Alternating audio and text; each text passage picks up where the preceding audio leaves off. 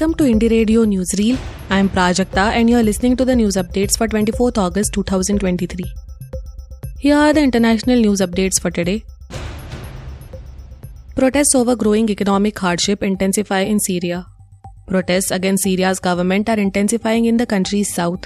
The protest grew over widespread anger over its decision to cut fuel subsidies when millions of people are already struggling to afford basic goods because of hyperinflation.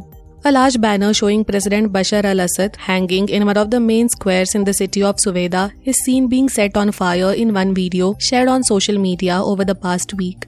Crowds have been filmed calling for the fall of the president with chants such as "Long live Syria" and "Down with Bashar al-Assad."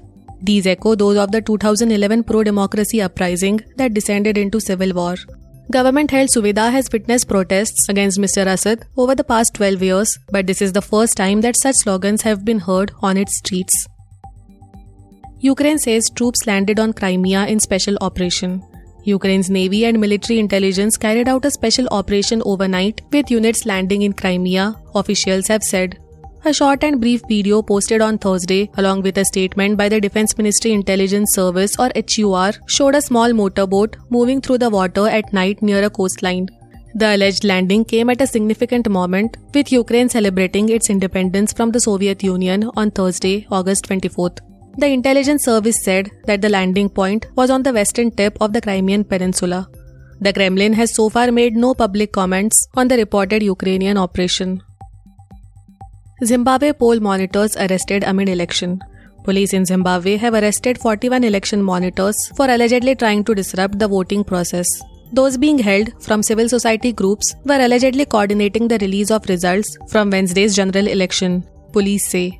They are being charged with breaking electoral law, their lawyers say. Civil society groups have tried to do their own vote count to compare results with the official tally in light of disputes over past election results.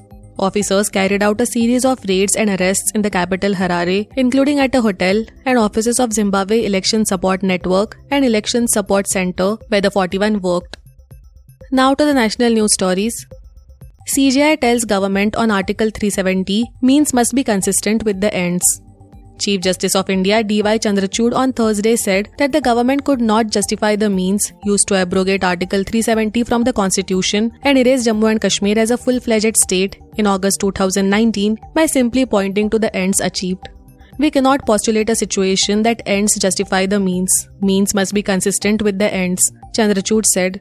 The Chief Justice, heading a constitution bench, reminded the government that while persuasion, realpolitik, and the genius of Sardar Vallabhbhai Patel drew 562 princely states to the Union of India, Jammu and Kashmir bucked the trend and followed the route of Article 370. The government began its response in the Article 370 case with Attorney General R. Venkatramani and Solicitor General Tushar Mehta taking turns to convince the court that abrogation was not a fraud on the constitution. PM Modi speaks to Chinese president, underlines peace and tranquility in border situation.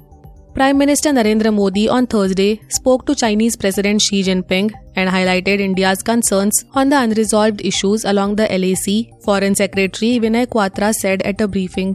The Prime Minister underlined that the maintenance of peace and tranquility in the border areas and observing and respecting the LAC are essential for the normalization of India-China relationship, he said. SpiceJet tells Delhi High Court it is struggling to stay afloat.